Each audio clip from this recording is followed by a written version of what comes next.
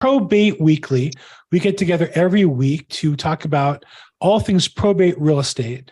I'm a real estate broker in Los Angeles, but this is a national platform.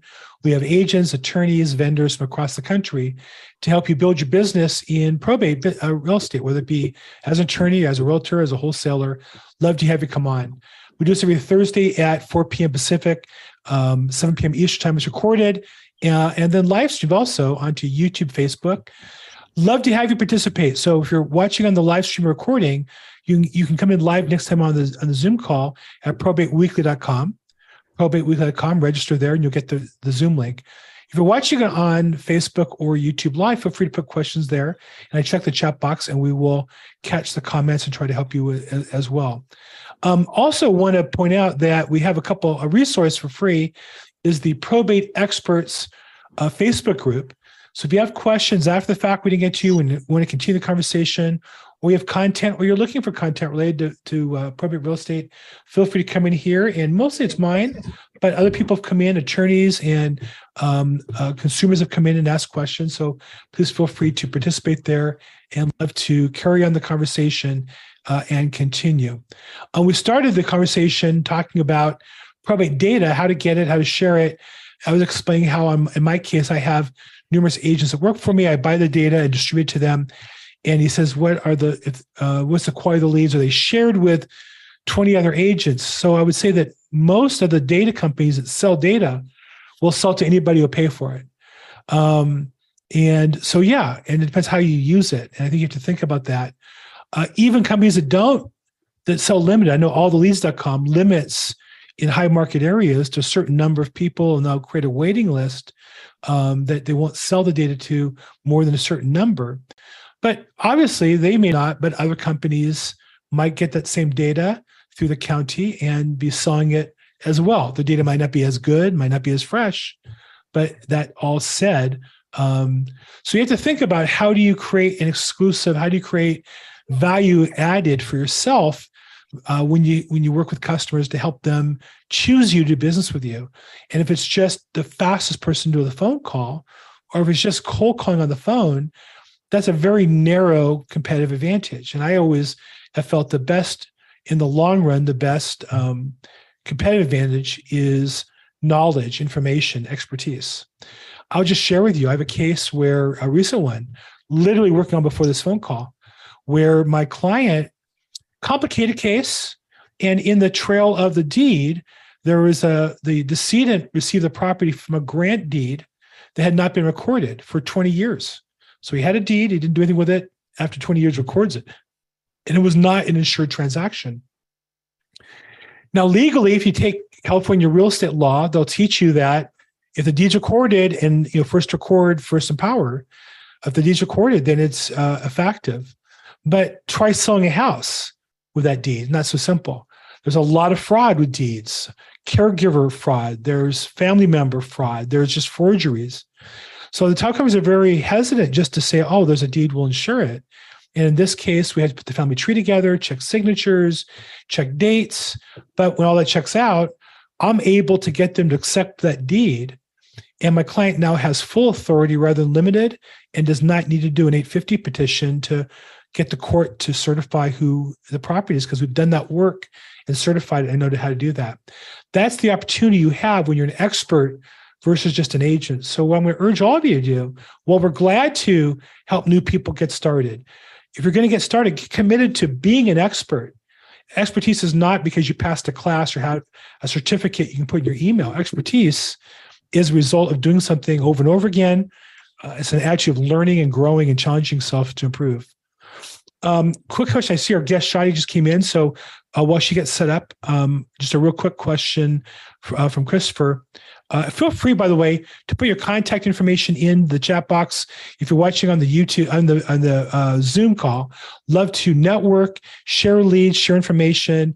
Literally, I get requests from attorneys and families for places to refer to attorneys or realtors, probate, around the country. I've literally closed deals so far this year in the last 12 months in Maryland, Virginia, of course, California. And so love to get you, put your information in the chat box, and let's be friends and try to help each other. Okay, without further ado, I do this every week. And for anybody who has not done a podcast, one of the challenges is just getting people to show up, getting guests to show up. You have to have some leverage to get them, to encourage them. I don't have a budget. I'd love to offer high-priced attorneys their hourly rate and maybe a bonus. But, as well as I do my business, I don't do that. But more than that, sometimes there's just a grind of the process, and you get a guest and you hope they show up. You hope they're good. But once in a while, in the last 3 years, I've had one or two people who just light up the call, and people will tell me for weeks, wow, that person was great. And one of them is a return guest for us today, really one of the fun people to talk to, one of the most knowledgeable attorneys, one of the best attorneys in Orange County, both in probate and in estate planning, which I look at that as avoiding probate. Shadi Schaefer. Shadi, how you doing? Good. Hi, Bill. Hi, looking great. Look at you. Being late. All in white. Now that means you're the good guy attorney in white rather than the bad guy attorney in black? I suppose. I don't know. Okay, great. Today. Well, so good to have you here. And you're traveling? Where do we catch you? No, I'm actually in my office. Okay. I was at a conference in Palm Springs, and then I am leaving in a few weeks to out of the country for a wedding. But you're here for now, so we caught you. We kind of got lucky. Now, yeah. I had some other dates, and this one worked out, so glad to have you. So just for those who don't know you, as if that's possible, shall I give you a little background? Where'd you grow up, and how'd you get into the practice of law? And then how'd you end up in probate and estate planning? I was born in New York. My parents were immigrants, like most Americans today, I think. First to go to college, first to go to law school. I went to college at UC Santa Barbara, and then ended up going to a master's program overseas in Spain, and then I got my master's certificate, and then went to law school in San Diego, California Western, and opened up my law practice in 2004. Next year, 2004, and we've been doing estate planning ever since. So I'm here in Irvine, California. We do trust planning, all types of estate planning, special needs planning, life insurance planning, advanced trust, tax planning, irrevocable trust, revocable trust. And then we also do probate administration all throughout the state of California. And then I am heavily involved in trust administration. Trust administration is the process in which when a parent passes or an individual passes, and the trustee, the successor trustee, is the person in charge, they need to now take the assets and give it to the beneficiaries and distribute, pay creditors and the expenses of the estate. My firm specifically represents trustees. That is my specialty, is handling trust administrations. And then I have a partner that does some other, asset protection and tax planning and so on. So that's me in a nutshell. I'm married with children, and they're driving me crazy because they're 15, 10, and 6. But that's for a different talk. You're so energetic. You look so young with the kids like that age. I would be passed out in the corner of my office, I think, if I get away with it. You didn't see me this morning. I tell my child, I said, and this is a very random thing. I'm not saying it for effect. Trust me. I told my son, my 10-year-old, I go, you give me more stress than a trust that I administered that was worth $100 million. I'm like, of course, the kid doesn't know what I just said, but I mean, I'm always telling my husband, right. It's just unreal. Right. So, right. So yeah, really, if I'm married, if being married was as easy as the hardest house I ever sold, life would be a lot different. I didn't say that. My wife can't hear. The door is open. So anyhow, and by the way, my sister went to Santa Barbara. She's a gaucho as well. So you kind of similar age and similar spirit. So, and for those who are listening, I want you to notice she listed off what appeared to be, and what to her as an expert is like a whole range of areas of law that really are all very narrow niches, sub-niches, and sub-niches within the probate and trust administration space and the areas that relate to that. And I want to draw, for those of us who get the phone call that says, do you know an attorney? And you go to the attorney who has 10 areas they do business in, but it's divorce work, DUIs, criminal, bankruptcy, probate, international law, immigration law. I always think like, whoa. That's not 10 areas. That's all the law of practice in California. That's like me as a realtor saying, well, I specialize in first-time home buyers, houses, commercial buildings, office buildings, industrial, bridges, farms, and ranches. No way you can do all those things and be an expert at any of them. But what she just listed were a list of micro niches within the probate/trust space. And that's why I think it's so exciting to talk to her, is you're talking to somebody who really is an expert there. So for those, and also I'm going to say that if you like this, she's been a guest on my show already twice. You're welcome to see those as well. But she gave me a couple of topics I had permission to ask her about today, and I'm excited to talk about. Let's talk about property titling. So many times people feel, I don't need an estate. I'm going to properly title the property. Either I'm married with my wife as community property, or as a joint tenant, I'm protected.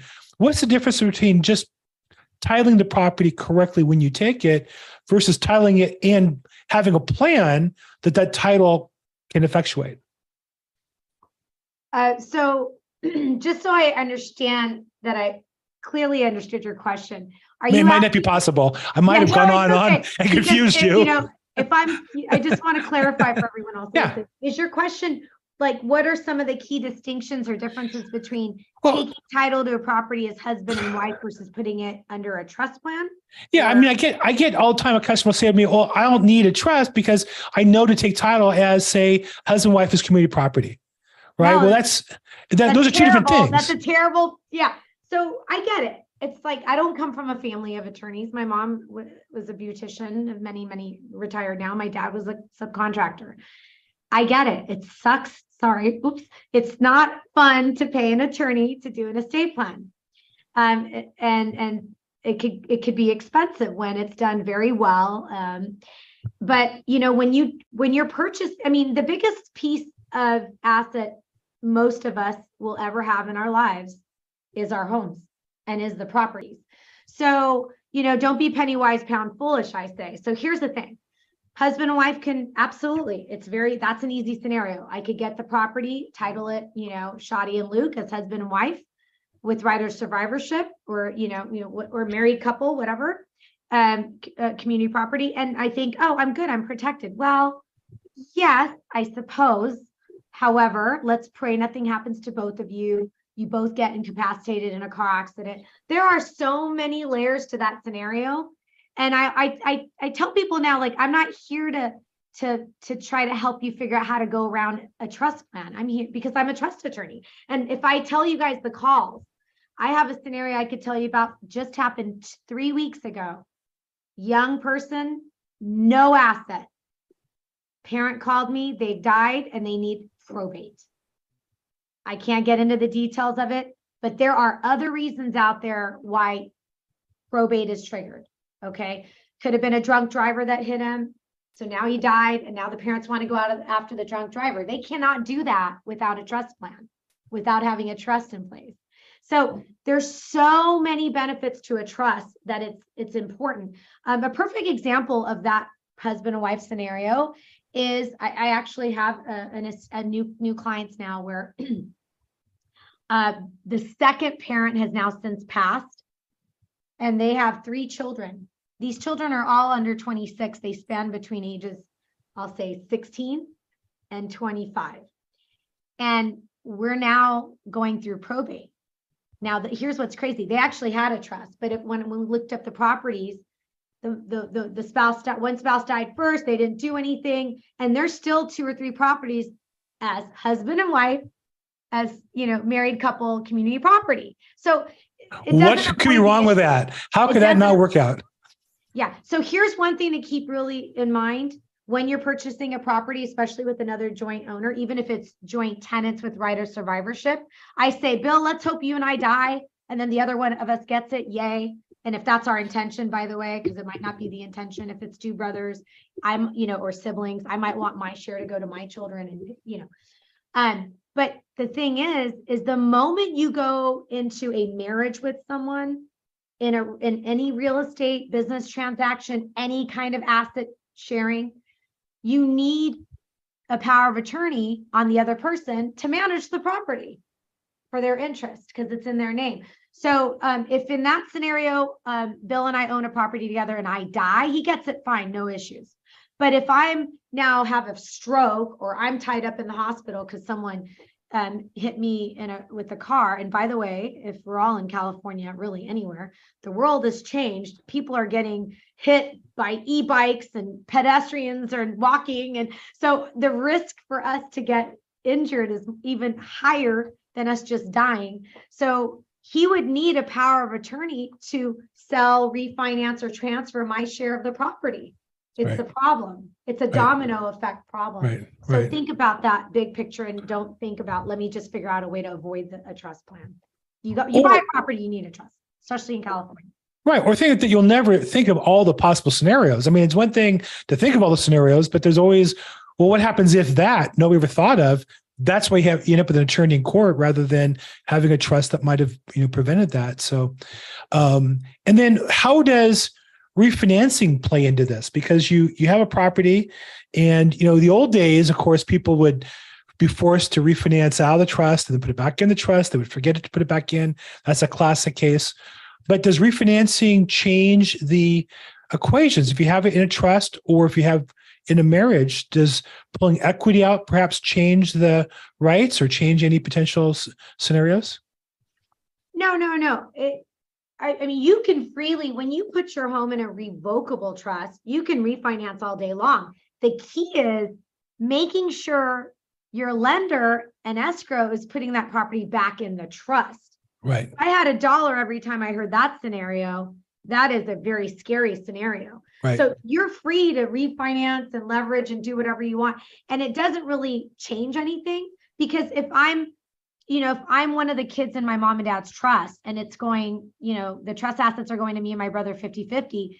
If that property is worth $1 million and owned outright, or if it's leveraged by 300,000, he and I are still going to divide, we're going to divide whatever's left after, expenses of the sale of the property, 700,000 or 600,000, we're going to split it 50-50. So the trust plan doesn't change. It's just really important that it's under that umbrella of the trust, right? So I always refer to the trust as an umbrella of protection over you, the person, and all your assets and your business interests and your properties and, investments and so on.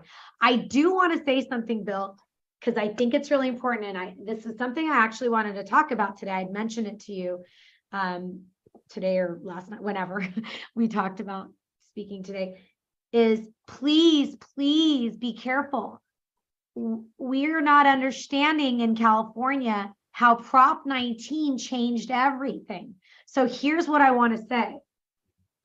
Do not help your parents refinance their property, even if it's to get a better rate. I mean, they could be at 8% and you're literally going to shoot yourself in the foot if you're trying to get a 3 or 4% loan. I mean, obviously those aren't the rates anymore, but my point is, you cannot just help your parents or a parent or a grandparent refinance, because most of the time what these lenders are doing, which these parties don't really realize what they're doing. They're not meaning to harm you. It just happens because it's a lack of understanding of the whole big picture. Is I have scenarios right now where the kids or the parents don't tell us. They do the refinance. And then like a year later, they're calling us, or 6 months later, why did I get reassessed? And I'm like, oh crap. And this is a very daunting process, because mom and dad had a property that they bought 20 years ago or 30 years ago. And then dad died, mom's living. And one of the kids are like, oh, let's get a better rate, or let's pull some cash out, whatever the scenario is, let's just get a line of credit. And next thing you know, like one of the kids now is added on title for purchase for purposes of borrowing the money because they've got income and they're creditworthy, and they're helping them do the loan. Assessor looks at this as a change of ownership. And now they're going, hey, son, is this your primary residence? Do you live there? And he's like, well, no, I live in Huntington Beach. That my mom's the one that lives in Woodland Hills, whatever. And now that's getting reassessed. Right. And the crazy part of the reassessment, Bill, is the senior or the elderly person has to pay the reassessment. There's time limitations when you can do an appeal to the county. I know, because I don't want to talk about it because I don't do that work, but I had to do it for someone. And they said, thank you for your application. It'll take up to 9 months to a year for us to review this. And I'm thinking, oh my goodness. Right. This mother now has to pay an increase of property taxes to 50% of current value because of this, what they did. So Right. please, please, please, be careful when you do those things and seek advice beforehand. That is crazy, because I have a very good friend of mine who her father just passed, and her mom is still living there. And all of this is such good information to share with them, as far as the trust goes and everything. Thanks. But do you suggest speaking to a lawyer about all of this, or because I came in here, I was having a little like trouble technologically getting on, and I love this part of this, so I want to make sure that I clarify, what exactly, like, so for instance, I did an assessment on my taxes, and I just got a huge refund on my property, and they put it back to the original mortgage rate. So be careful, because a refund on your mortgage is different than a refund on your property taxes. And I don't know the scenario there, but just to answer your question, before you guys do anything for properties that have been held for a long time and the basis of purchase was years ago, you want to seek guidance either from a real estate attorney or an estate planning, someone that's well-versed in property ownership and so on. And please don't wait last minute, because we're all in the sandwich generation, and I'm not sure if a lot of you guys are aware. I've learned this in the last few months. During COVID, we lost a lot of older attorneys and firms. They just said, you know what, we're done. So a lot of businesses closed out, and some people just took retirement. So now we've got a group of estate planning attorneys that is servicing a very large group of baby boomers. So, and now it's not just baby boomers, but it's anyone and everyone that has property issues because of Prop 19. We're in a huge influx. Our assessor's offices are backlogged.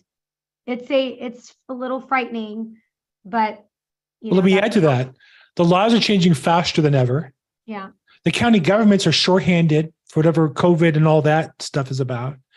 They're desperate for money. I think they automatically reassess on any document and then make you prove it. I can't prove that, and I'm sure they deny it, but I believe the county assessors just say, hey, there's a new piece of paper, reassess. Even when I have people go to attorneys and do the paper properly and file the exclusion forms, they reassess and make you challenge them. I think because so many people miss that.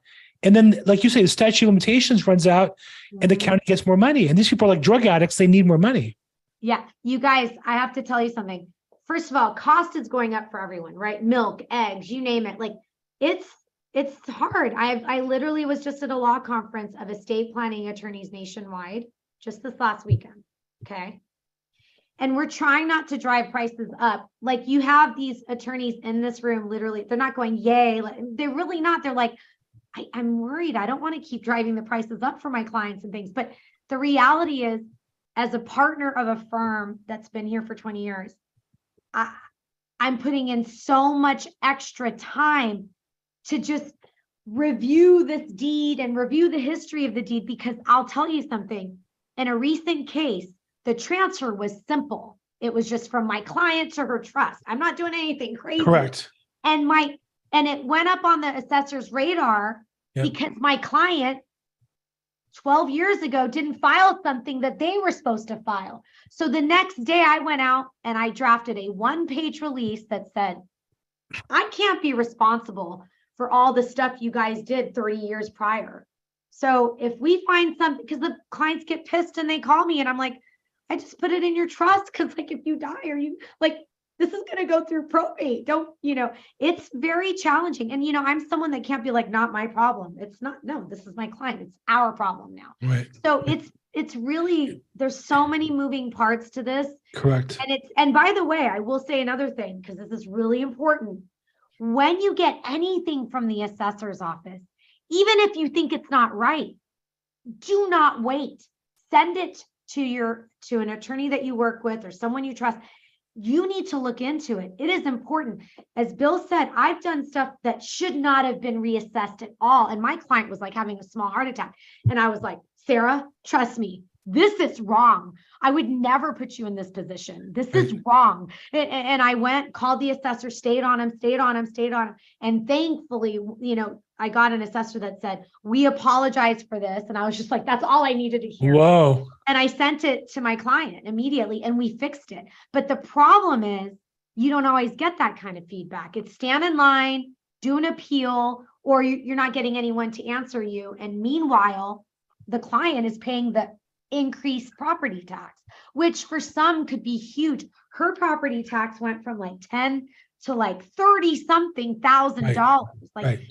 This can give people a small heart attack, as you can imagine, including us as attorneys. And I'm sorry, it's a lot to carry. When I did already the work for your trust at X fee, I'm dealing now with all this extra stuff that, do I bill? Do I not bill? I should be able to bill for it. It's not fair to us either, but then that's the gray area. And I don't want to bill my client either. That's the tough part, is they paid you to do the form with the exclusion, to file it, and some attorneys do and some don't. I know you guys do the deed, some don't. Some hand to the customer and say, good luck with it. You guys actually do it and follow up, and the county still flags it.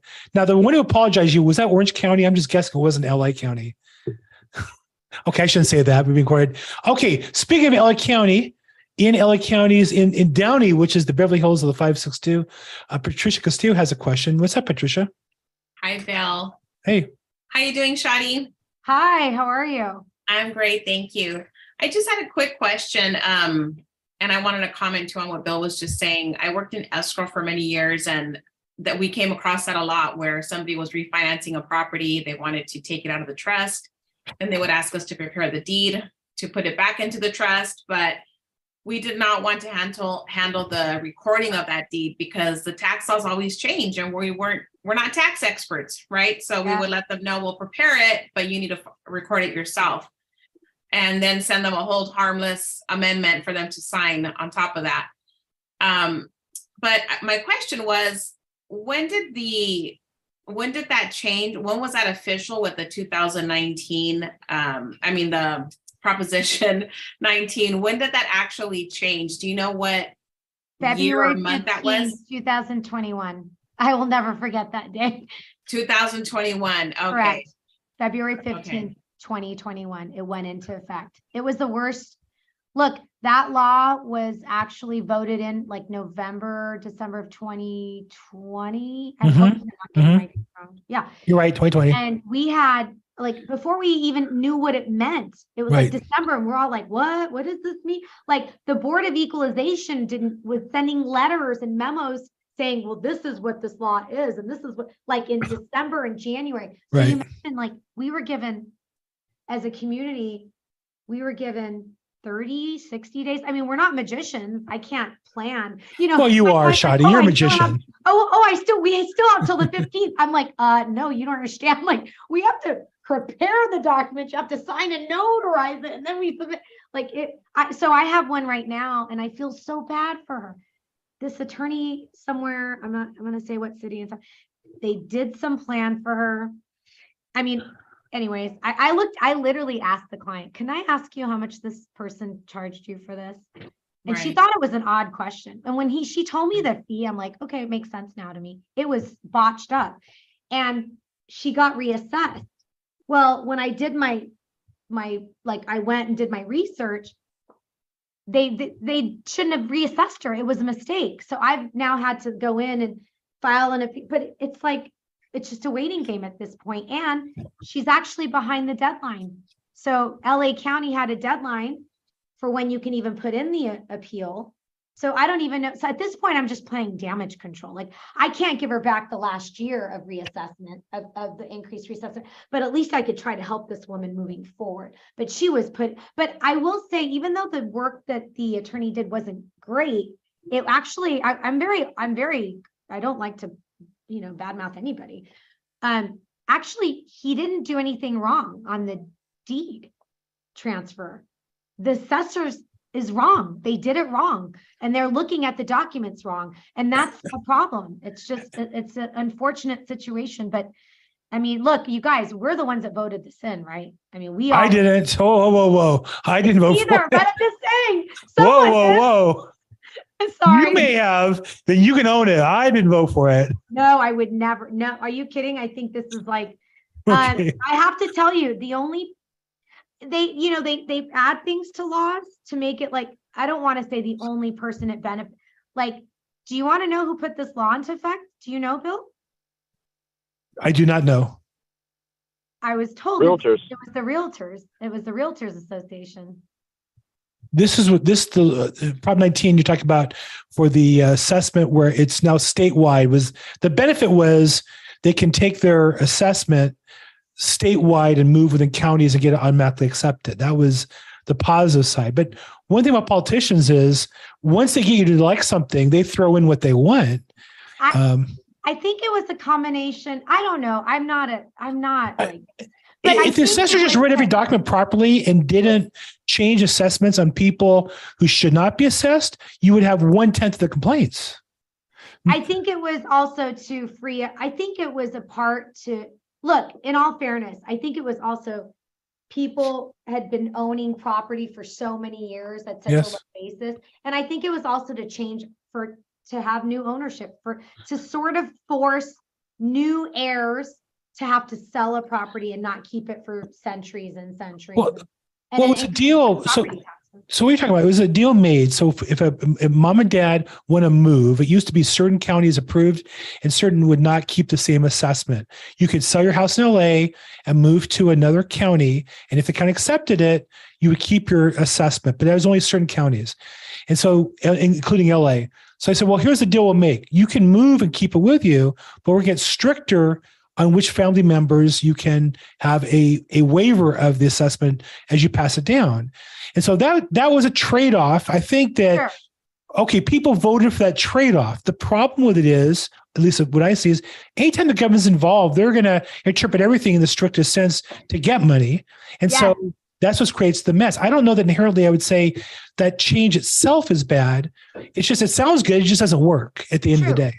Very good point, Bill. You had a really good point. There's both good and bad in it because it does also help seniors and it's to carry their same property tax basis. So there's benefits to it. I'm not trying to down poo-poo it, Well, we should. I mean, it's been a mess. I think like a lot of things, it sounds good. It's just a mess. In my neighborhood, my next door neighbor pays $1,300 a year for property tax. Almost the same house, 2 doors down, pays like $19,000 a year for the same property tax, same police, same fire. So that to some people, that's inherently unfair. To other people, hey, they've lived there for 50 years, good on them, and they've paid 50 years of taxes. The other people moved in. I don't know if it's right or wrong, but once the government gets involved, it just always it's messy. Well, I feel bad for the board assessors and they're just like you said, there's understaffed. Oh, they're paid pretty well. I don't know. I'm not sympathetic. Thanks for I don't feel bad for them. I don't. Do your job. They just did their job. It wouldn't have a lot of this. People are stressed. They call when that customer calls and my next door neighbor type was a $13 a year bill, and they get an invoice for $19,000, and they're a senior citizen. They rightfully can't sleep at night for months. Bill, I'll tell you guys very openly. I moved my parents. They're in their 70s, mid to late 70s. And I had to sell a condo, buy a single level because they can't use it. Anyways, I am paying their property tax because if my dad saw his property tax, I think he would literally have a heart attack. Right. And I applied actually for the Prop 19 BOE 58 or whatever, for them to get that basis. It's a unique formula. I thought they'd have more savings. But I'll take the saving. I'll take whatever savings I can get, but it's going to take up to 9 months before they can actually put that savings into effect. And we've got to pay the $1,000 property tax every year or whatever the tax. And you have a sophisticated attorney who's doing all this for them. Imagine oh my gosh, the average people. I almost died. It was so much work. Yeah. But I'm saying, imagine if somebody doesn't have an attorney, it's just impossible to negotiate that without an attorney. It's very scary. I feel really bad for our community. And it's hard, that's why I don't do property tax appeals just for the record, but there's this one woman I am helping. because I just didn't have the heart to say no to her. She's just this sweet little elderly woman. And my office is like, what are you doing? So, but it's good. I mean, I've learned a lot and it's nice. And now I could be a mouthpiece for others to make sure that they don't have these issues. And I think that's really, really important. So. We have a bunch of questions as we're having fun here chatting. So let me move on a little bit and get who's knocked out. Christopher asks, of course, nice sophisticated question from Christopher. Basically, he's asking what happens when a property is in a trust, but the successor trustee, the trust heirs aren't complying with requirements to be in the neighborhood. Maybe there's weed abatement, maybe they rent it out to bad tenants, whatever. They won't cooperate to solve the problem. Is there a way that neighbors can force an issue against the trust if it's vacant and a nuisance? And I know personally the answer is yes. I'm on the South Robertson Neighborhood Council, which is like a subset of the city council in LA. And, really you can notify police, you can notify planning, and they'll issue nuisance orders and things like that in certain cities like Los Angeles. You don't need standing for a nuisance. It's not a civil case where you're trying to sue them. But should I talk a little bit about the role of the trustee in avoiding abatements and nuisance orders and what liability they might be facing if the property is there for 6 months or 9 months and there's squatters or there's bad tenants not paying attention to?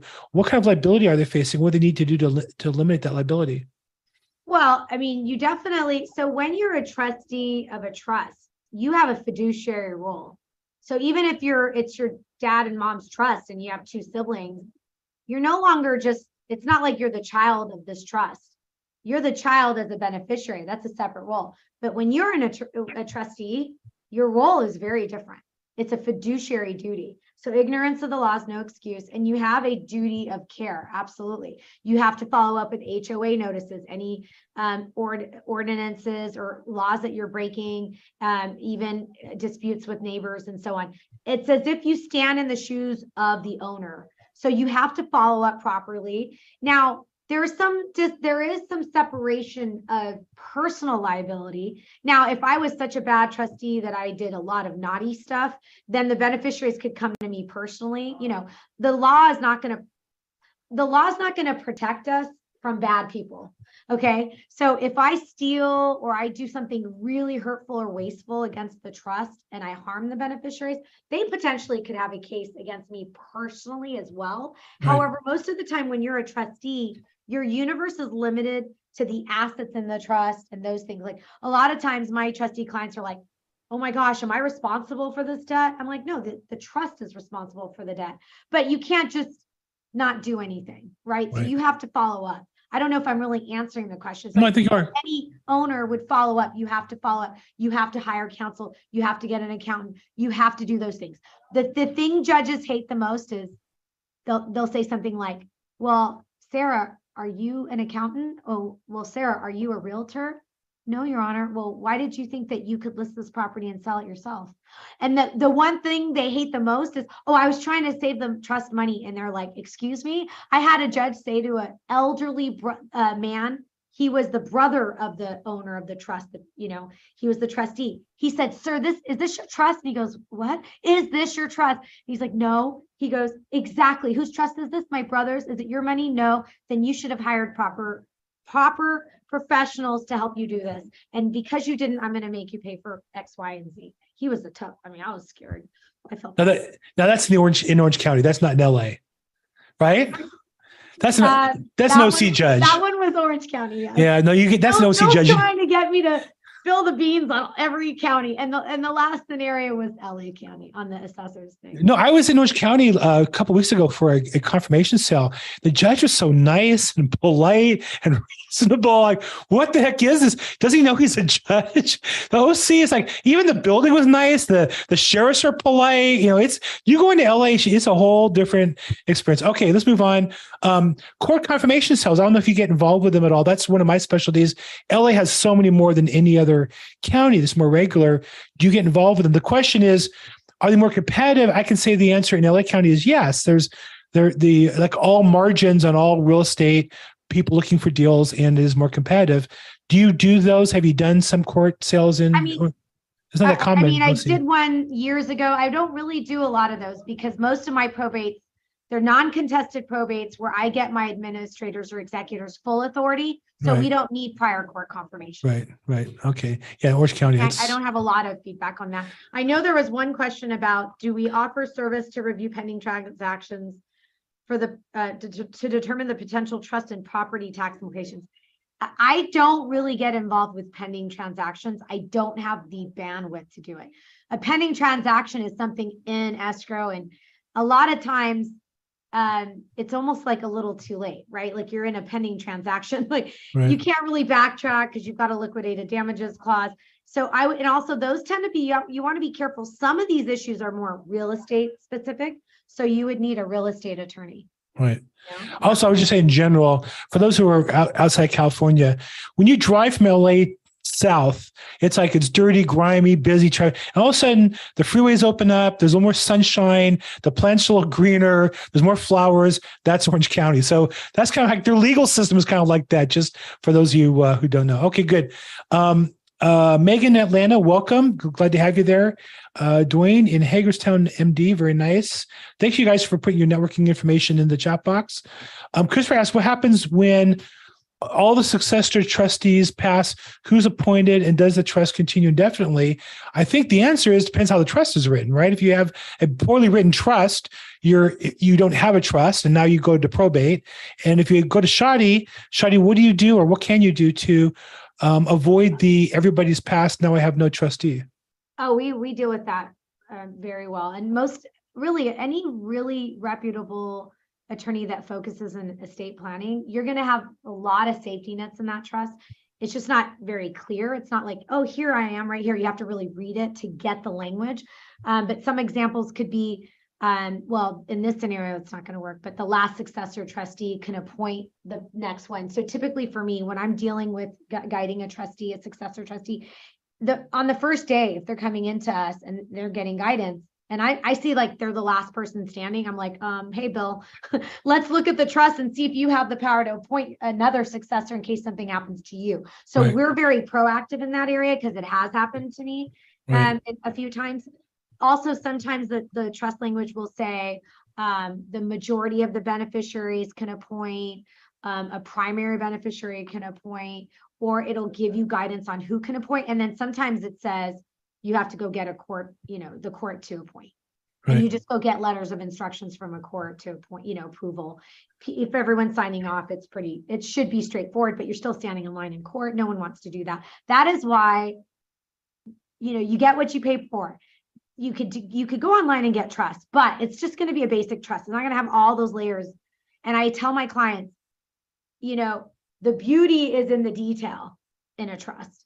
Okay. Because if this document, the goal is it's going to survive our life to administer and manage the assets, Right. and I'm not here or able to manage it for myself, then you need all the powers that you need all the powers in there and all the different scenarios to be able to manage that trust. So having a very well-written, thorough trust is worth, it's worth the price. It's your little baby, and it's worth it. Because Bill, we go into court for anything these days. It's like, oh, so much money, so much time. It's just, not worth it. Well, it seems to me also that the purpose of trust is for the unanticipated problems, right? If you can anticipate everything, you may not need a trust. You could figure out, we'll deed it to this, we'll do that, LLC, blah, blah, blah. But it's only, well, what happens if 5 people pass? Then what happens? That's where you have a problem.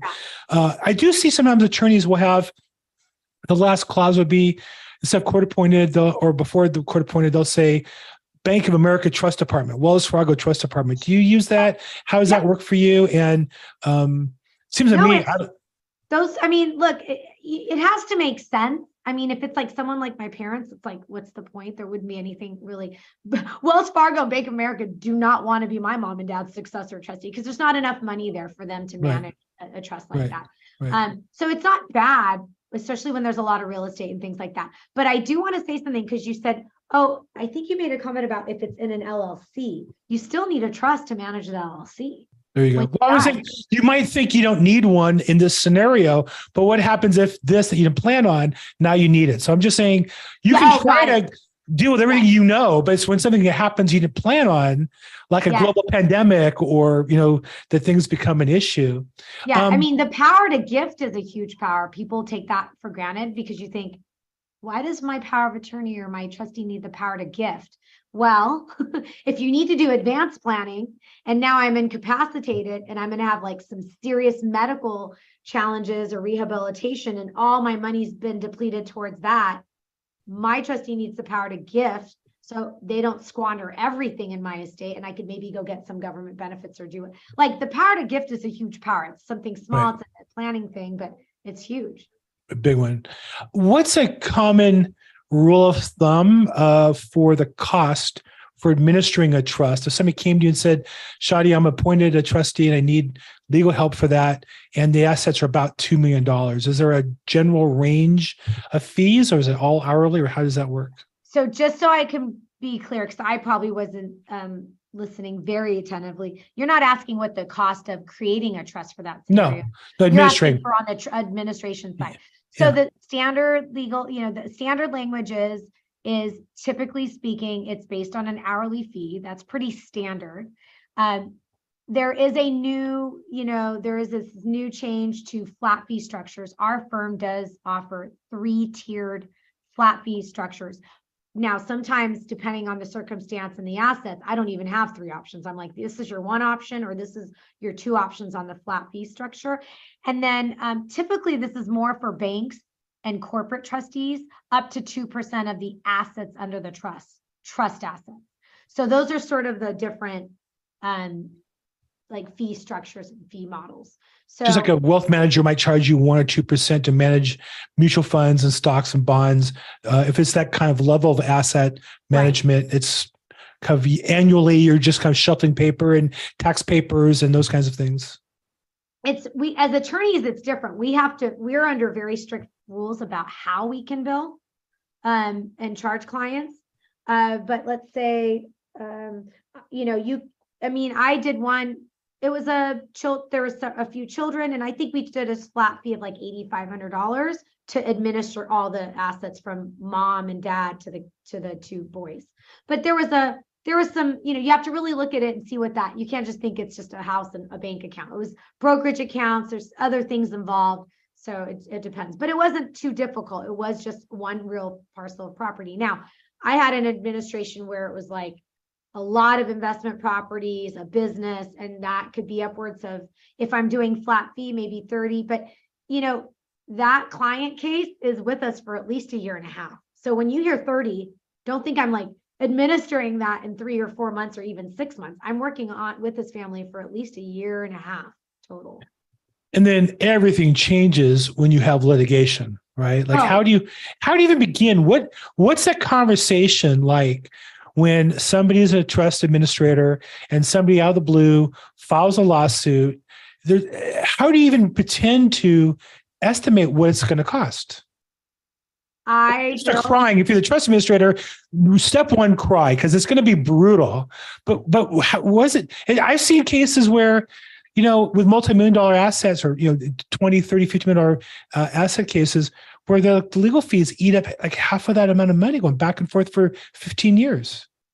This is live and it's recorded, and I don't want to be maimed by my colleagues. Okay. I decided 11 years ago, I'm not litigating. I help my clients avoid litigation at all costs if possible. We don't benefit from it. I hope that all attorneys would think to first reach out and at least have a nice discussion before filing a lawsuit, because nobody wins in that scenario. And at the end of the day, I think people, unless there's some really major legal questions in dispute, okay, think about our legal system. A judge is sitting there. There's 2 attorneys on both sides. This is what the judge does. And I think Mr. Lapettis or Jack's there, and he's a colleague, he's a business attorney. He could probably vouch for what I'm saying next, perhaps. And they force us to mediate and work it out with our clients. Really, that's what we're supposed to do. We used to be called counselors at law. It's to counsel our clients and say, hey, Bill, you're over here. John's all the way over here. These are your issues.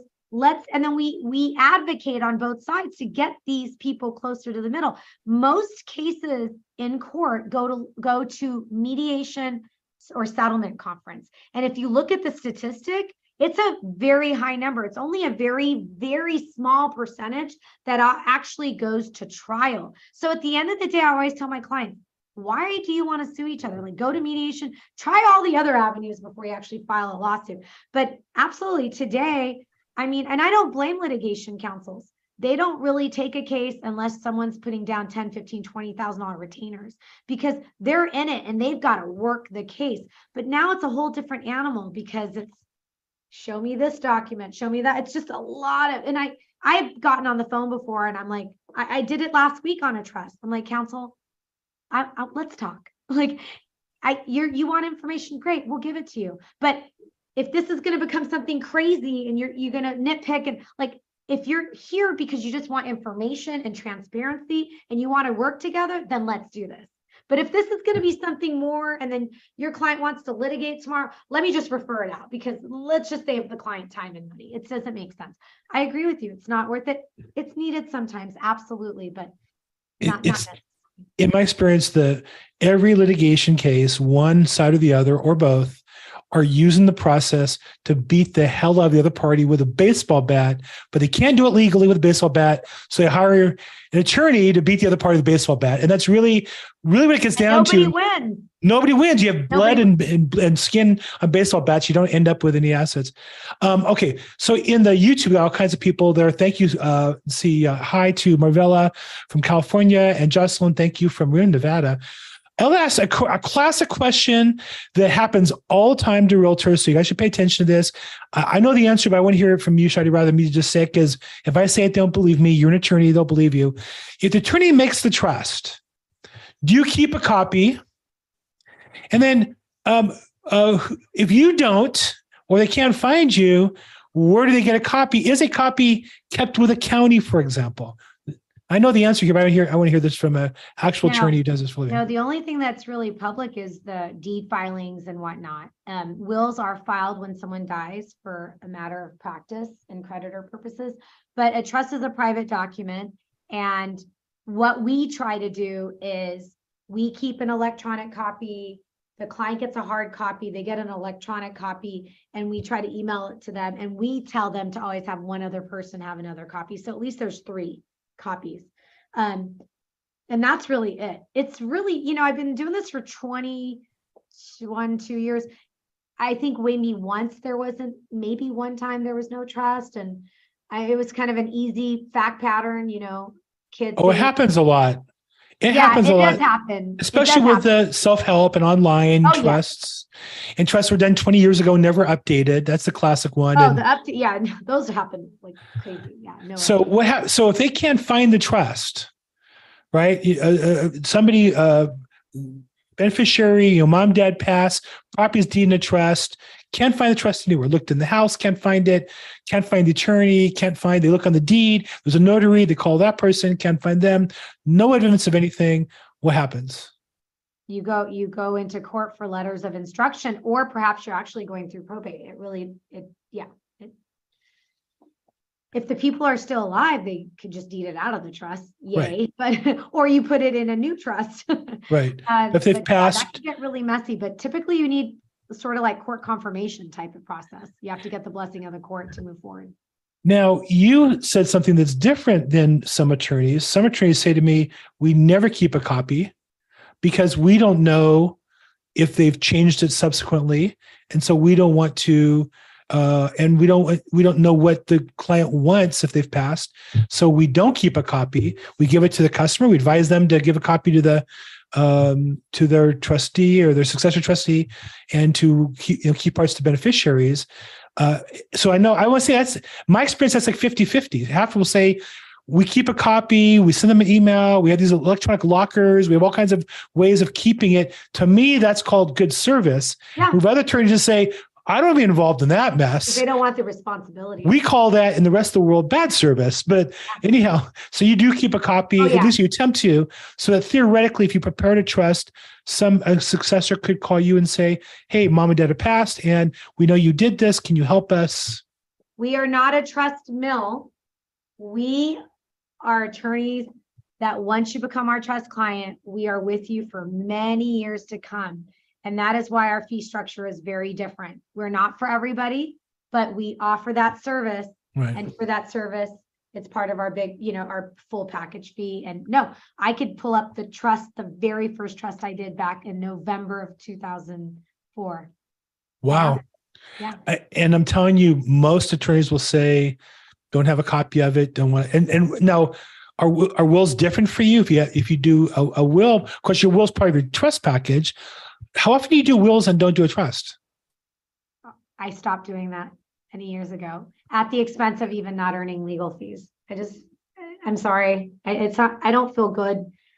I make more money when those clients come back and then need probate, but just somehow for me, it doesn't settle well with me morally. I have thought about doing it recently just because they still need powers of, I'm going, well, am I now doing a disservice? And, but I will not do it for someone that has real property because they need a trust. And to me, that's just, and I had a gentleman yell at me once and get mad and so-and-so referred me to you and you're not going to give me a will plan. And I said, no, Mr. So-and-so, you just got done telling me you own a property in California and you have a daughter. He was a single guy. I don't know if obviously he was divorced or maybe never married.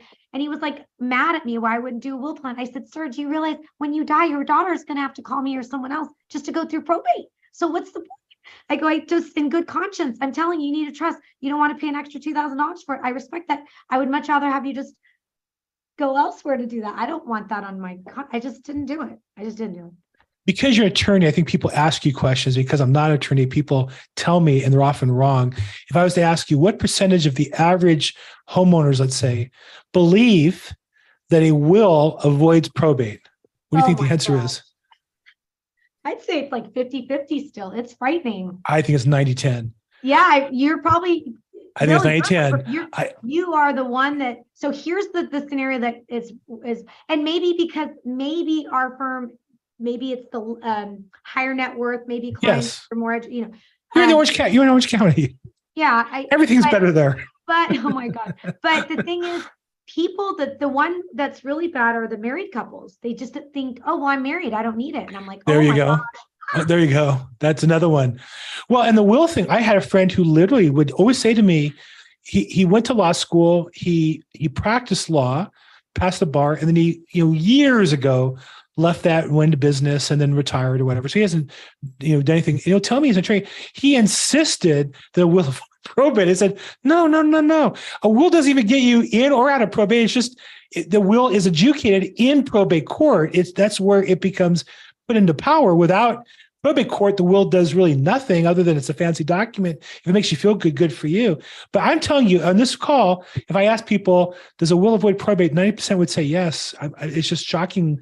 And so that's why there's a company that does online trusts and they give you a will for free. And I always think, that's like giving free cocaine to somebody. Like, and then they want you to call their attorneys when I'm sorry. I was at a conference years and years ago when I was naive, which is what I was told. We all were. Like, wait, I don't understand. Why is this guy in the senior community only doing will plans? And the other attorney's like, hello, because the beneficiary ended up calling the guy and he does probate for but to his defense too, I had a colleague say, they don't want to pay the fee. I'm not going to turn blue in my face to tell the senior why they should spend $3,500 or $4,500 on this full trust plan when they can do the will plan for $1,500. Right. I guess. I mean, you can make a case for it, but I just don't. Personally, I think it's you're gonna be hard to convince me that you're really helping your customers. I'm not falling for that one. I've been in probate court too many times to fall for that one. Okay, look, we're over time. Shadi, and you bill by the hour there, so I gotta wrap up here. I don't even bill by the hour. I'm like a flat fee attorney. I think you pay 1.5 times after an hour, so I don't want to get. I'm serving coffee over here and taking out the trash bill. I'm not one of those. It's all good.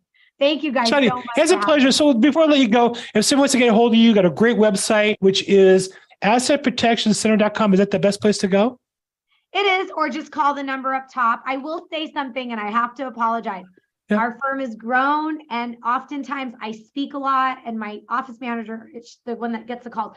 They just want to meet with you. And I'm like, I can't meet with everybody. And I don't mean for that to sound bad, but I assure you, I have brought in people in my team that are even more amazing than me.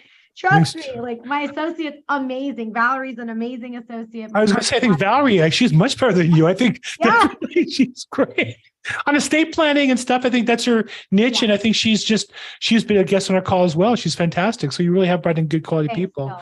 Thank So, you. yeah. My team will help you guys. So no problem. As much as we can. And we have multiple episodes with you now to go back and answer most of those questions. Shadi, thank you so much. Continued success. I really appreciate you being on today. Thank you, everyone. It was nice seeing you guys. Thank you. you. Have a good night. And for everybody else, thanks for being on today. Probate Weekly. We do this every Thursday, 4 p.m. We live stream it on YouTube and Facebook.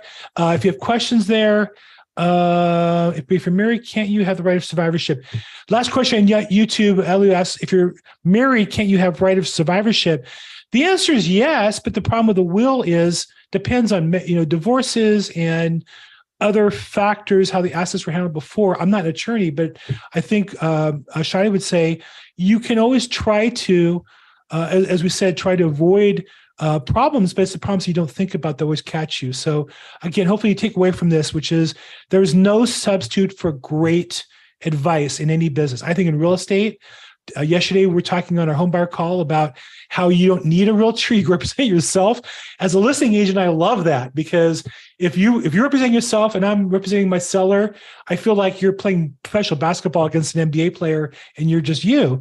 And the same with this planning, that get a great advisor, and Shadi and her team are fantastic. So again, we do this every Thursday, 4 p.m. Pacific, 7 p.m. Eastern, record it live on YouTube. You can go to probateweekly.com to sign up and come on live. You can go to episodes.probateweekly.com to see past episodes. Thank you to everybody on the call today for your help and your questions, and we'll see you guys soon. Thank you.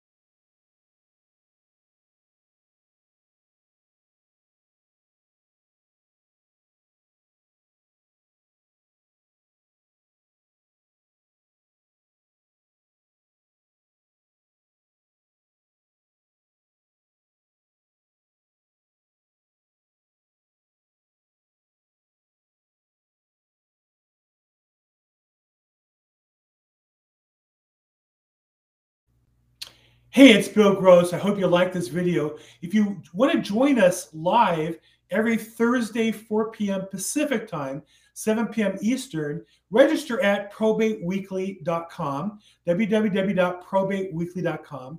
And if you like this content, hit the like button and subscribe and hit notifications, and you get notified as soon as we upload every time. Thanks.